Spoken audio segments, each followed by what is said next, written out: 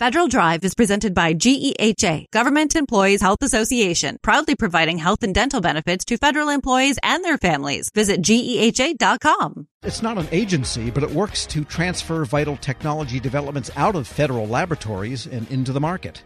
The Federal Lab Consortium encompasses some 300 federal organizations. For an update on 50 years, we turn to the Executive Director, Paul Zielinski. Paul, good to have you with us. Hi, thank you very much for having me. Appreciate the opportunity to be here. And the chair of the consortium, Dr. Whitney Hastings. Dr. Hastings, good to have you with us. Great to be here. Thanks for asking us to come today. And, I didn't realize that it's been 50 years of technology transfer. Sometimes we tend to think that all technology was invented last week in Silicon Valley, but in fact, this has been a technologically fertile country for centuries. And maybe just tell us how the consortium, because everyone's got a day job, except, Paul, you're the only full-time person there at their agencies. In your case, Dr. Hastings, the National Cancer Institute. Tell us about the 50th year here. Yeah, well, this is exciting. 5 decades of progress carrying out our mission of promoting tech transfer, educating tech transfer professionals, and facilitating the partnerships between the federal labs and companies and bringing technologies to the marketplace. So it's exciting. We're going to celebrate this at our national meeting in April. So that's super excited. It's an annual gathering where we're going to have hundreds of tech transfer professionals all in one place in Dallas, Texas. This conference is a big event for us, and so we've got lots planned to celebrate these 50 years. If you'll go to our website, you'll see a timeline, the past 5 decades of tech transfer. We'll also have it at our meeting for folks to check out and see all the great things that we've done over the past 50 years. And Paul, of course, the recipient of tech transfer is the marketplace, companies, corporations, and so forth. And would you say that the consortium's main role is maybe unifying the way agencies do this so that it looks cogent to the external people that are the recipients of the transfer, that it's not wildly different from the National Cancer Institute to, some lab somewhere out in, say, the Pacific Northwest National Laboratory? Sure, and that's exactly the point of the consortium. I mean, when you get down to when we talk about technology transfer, you invest your tax dollars in research and development performed by the government. All the different labs and the agencies, they're working on their mission. But, our government doesn't make stuff. You don't buy something from the government. You buy something from a company. So for that research to reach you as a person that paid for it, it has to get transferred. So we transfer it to a company. They make, sell, distribute that material, something you can buy, a service you can use. So there's lots of great and exciting examples of tech transfer, but that's really the heart of it. And like you said, if you're working with the Environmental Protection Agency or NASA or the NIH or the Department of Defense, as the public, you look at it as the government. You want a similar experience and sort of like a cohesive experience. And that's really what we try to do, is form this community around all of the professionals in this field. And Whitney, give us an example, say, of something that you've seen where a federally funded development occurred. What does it take to get it out into the marketplace so that it's all legal and kosher? It takes a lot of hard work from our tech transfer professionals and a lot of dedication from the scientists that are at the labs, all the way to the companies. I'll give you a couple of examples. Technology is transferred from Health and Human Services that many people are aware of. For example, Gardasil, the HPV vaccine that almost all of your kids at age 11 get these days. So that was the result of technology transferred from the federal labs into companies in the marketplace. Another great example for third world countries, for example, Menafrivac, that was an FDA technology where it involved partnerships as well as licensing to get that. And now I think there have been millions that have been vaccinated as a result of that great therapy. And what's the essential process? What do people that do this for a living, technology transfer for their agencies, give us the skeleton view anyway of the steps involved? Yeah, absolutely. So it all starts with us protecting our intellectual property, and we do that through patenting in most cases. And so we'll start there, and usually the technology is developed in those early years through the scientists at the individual agencies. Then we do a little bit of market outreach, and we try and find a partner, the right partner, to take the technology to the market. Once we find that partner, we'll execute a licensing agreement. We may also do a collaboration so that the scientists can work with the company while they do that early stage development. And then once that early stage development is done, we release the reins and let the company take it from there. We are speaking with Whitney Hastings. She is the chair of the Federal Lab Consortium, and with Paul Zelinsky, the executive director. And just to be clear, then, this is work that had to be done by government scientists. That is to say, not work done under contract, say under a CRADA, where the company develops this technology in the first place. Yeah, it usually starts with the federal scientists coming up with the original idea. There are cases where we do have CRADA partnership between a company and that federal scientist, and new innovations, new intellectual property is developed that might be co-owned, for example. But yeah, the original nugget or first step is the idea and the innovation from the federal scientists. And Paul, what have you noticed over the years in the motivation end of this? I mean, companies want to license technology because they feel they can sell it and make some money. The federal scientists may have developed it out of the goodness of her or his own heart, but yet might feel, well, golly, maybe I should benefit from this a little bit more than just my federal salary and the button I get, for having transferred something out. I think one of the important things, though, is that actually the work that's done is very mission-oriented at the laboratories. I mean, they're trying to accomplish what they're assigned to do. And then you get these great inventions. Well, you don't accomplish the mission just by having the idea. You accomplish the mission by putting that into action. That's where these partnerships come in, and that's where this transfer comes in. Because all of a sudden, this is something that you can do. You can actually, if you're the Department of Defense, you might buy it, but you have to have somebody produce it. So these things have to exist. That's the key. So the scientists, it's a great idea. We'll transfer it to somebody they can make and sell that product. That's the accomplishment of the mission, actually. And in fact, yes, there is some level of any royalties that is shared with the inventors. It's not huge amounts, but it is, it's a pretty good incentive in order to get them to really participate in the process, identify inventions, and actually, then help us get it to the marketplace. So the federal scientists can share a little bit in it, in what ensues after the transfer. Yeah, there's a percentage that's actually in the law that goes to the scientist as the inventor for any of the royalties that the government takes in. Now, you have to understand, it's not huge amounts of royalties that we take in all cases. In a few cases, Whitney mentioned, like, for example, a vaccine. Yeah, those are some pretty substantial royalties. That's a lot larger amount of money. But in a lot of cases, it may not be huge amounts of money that comes in. It might actually be a relatively small invention or, a small royalty stream. But it's an important invention nonetheless. Sure. So, the amount of money transferred. The idea of the license, though, is sort of like a deed. You can get, the company can gather investment itself. Sure. Well, as one of my professors used to say, that small royalty might be better than the jab in the eye with a sharp object. So, on that end. And how has this whole process changed over the years? What are some of the big learnings that have come through the FLC in 50 years of doing technology transfer? But when you look at it, really, I mean, a lot of this even goes back to, World War II and before. But, what you get down to is you've got this huge capability of research. How do you not just use it to win the war, but win the peace, as it was put? So, you've got that. And then, so you get a group of folks from the Department of Defense that form this Defense Laboratory Consortium. It's like, hey, we're all doing the same thing. Can we work together, do the same stuff? So that happened in the early 70s. By the time you get to 1974, our 50-year anniversary, they decided, let's let the other federal agencies into this consortium as well.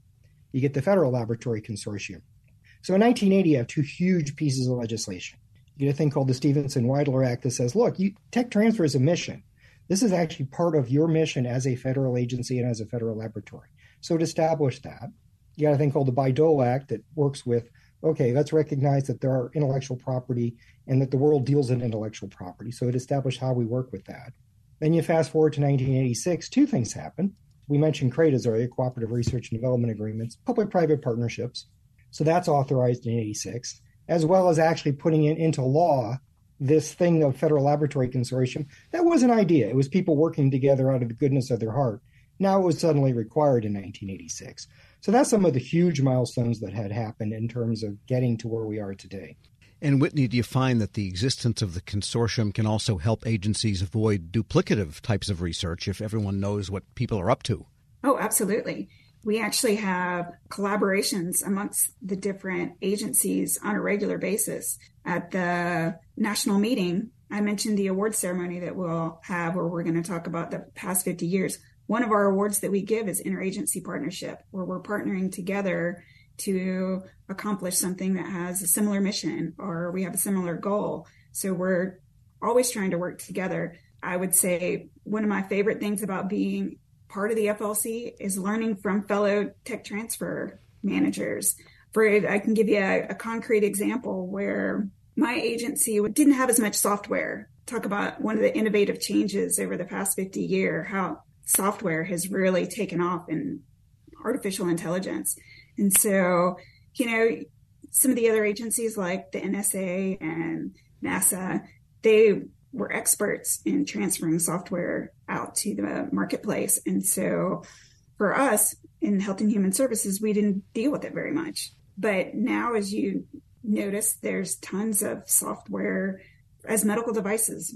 So as a result of that, I learned from my tech transfer colleagues what's the best practice in transferring that to companies, to the public, open source software type technology. So yeah, we're learning from each other all the time. That's an important point, then. There's no real boilerplate process for all of technology transfer. Software or an artificial intelligence application is one thing, but if you develop a new metal alloy, transferring that's a whole different process, or maybe the same process, but a different set of parameters.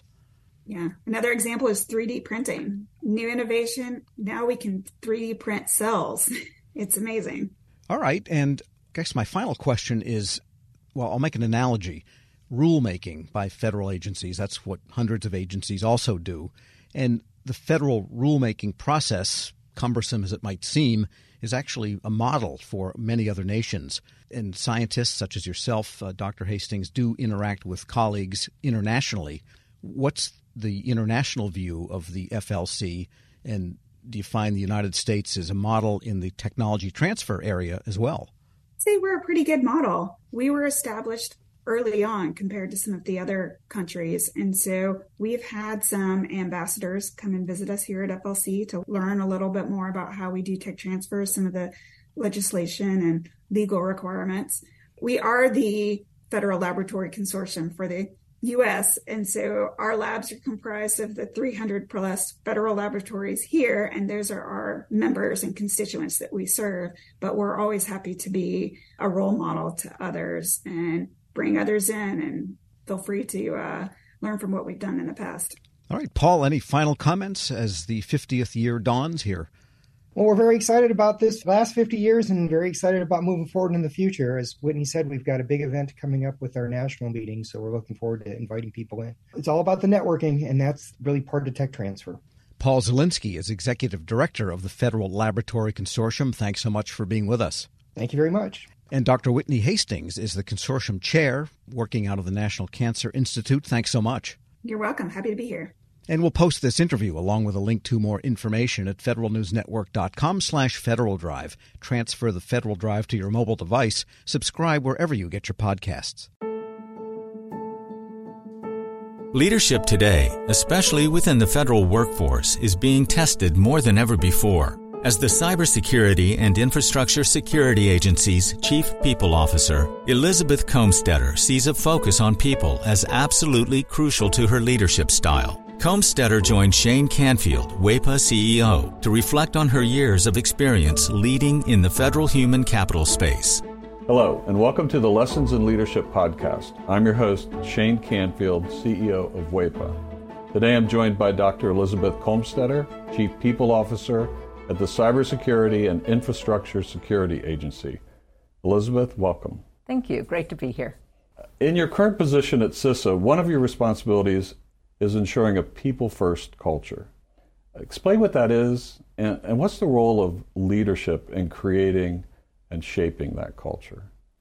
Yes, at CISA, really paramount to our culture is a people-first driven aspect, so that we are really looking at how do we accomplish our mission through our people. And in order to do that, we really value our people. We want them to feel empowered and supported and respected. and also that their managers care about them. So well-being is important. Psychological safety in the workplace is important, so that all voices and ideas are heard. So I like to call it our North Star. Having a people-first culture really starts with the people in order to get our incredibly difficult mission accomplished.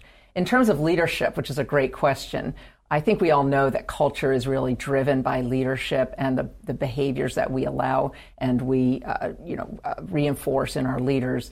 So we really work at making sure that our leaders are bringing out the best in their people every day. So again, that they feel they can bring their voice, especially an opinion that might not go along with the majority of a group, so that we get that diverse perspective. We get those different ideas and experiences. And that's really where we find that it's important that leaders are purposefully bringing out their talent on their teams to enable our mission. Yeah, excellent. We're going through a culture project at our work. Oh, great. Yeah, it's been 6 months in the making, and it's going really well, but it is work. Yes. And it requires from the top down. So I'm also involved in that. I hear you. Great.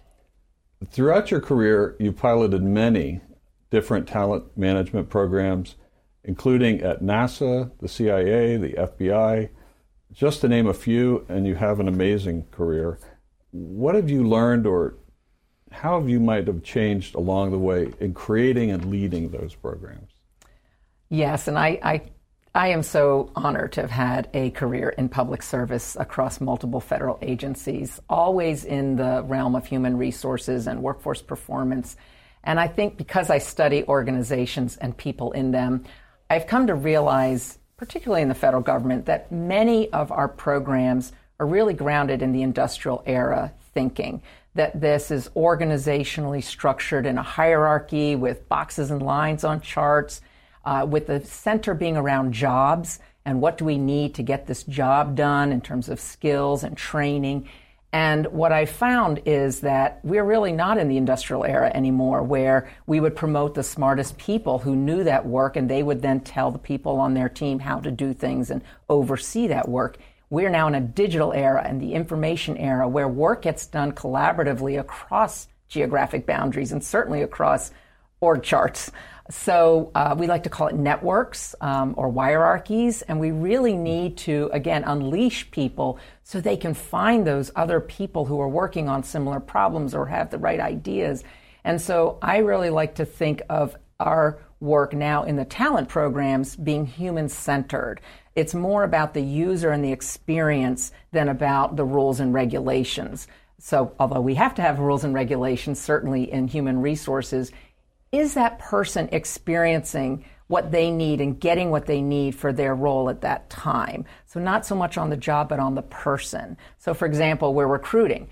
What's the applicant experiencing? Because if they're not having a good experience with our organization from the time we're recruiting them, they're going to go work for somebody else. Same thing with like first-time supervisors. We know they need certain training, but telling them to sit in a class for 1 week and then hope a year from now they'll remember what they learned to apply, that's not really human-centered. The human-centered is, what do they need when they need it? And building modules or just-in-time training and bringing that to the people, to that user as they need it. So that's really, I think, the most important focus of talent programs today in this era, to enable the workers to be the best they can be in their roles.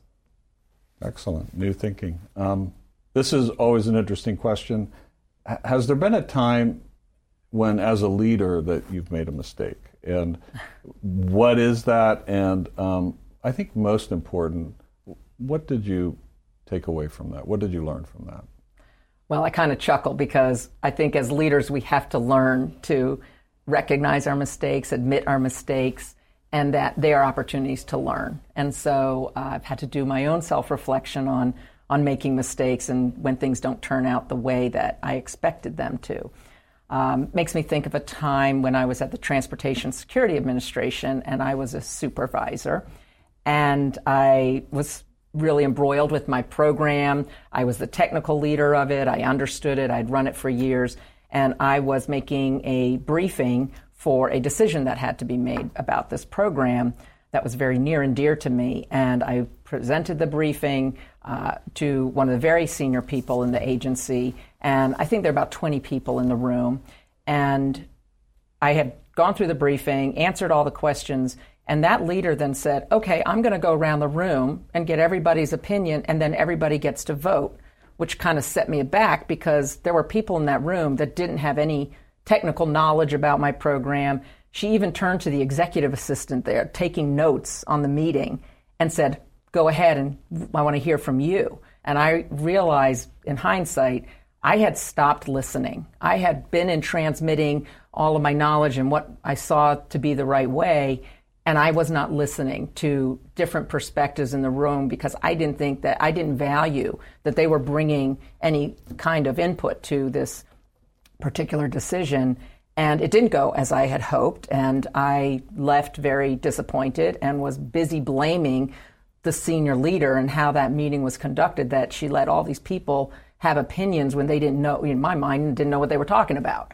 And so in reflection on that, I realize, and now as I've moved into more senior leadership positions, I realize that was a mistake, that it actually is really important to listen, especially to people who have different perspectives or at a different point in the career, not just the people who know the program or the technical really well.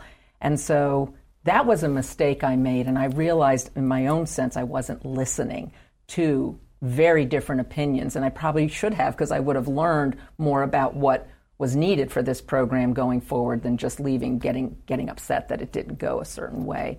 So I've really practiced active listening. I've practiced making sure there's very different people on teams and certainly on committees or councils, that we need early careers, people new to the agency, people who haven't walked in the shoes of the technical workforce, because they're asking questions we need to hear for these programs to be successful.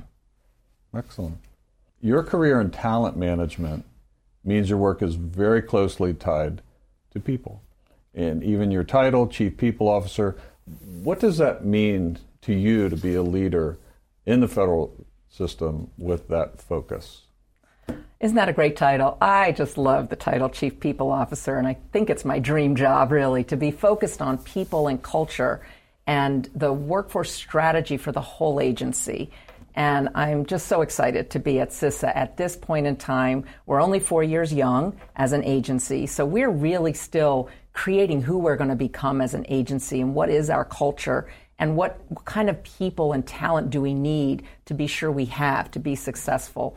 So it's very exciting for me to be in this role with a intentional focus on culture, because it's one of those things, if you leave it to chance and you kind of hope it goes the way you want it to, it probably won't.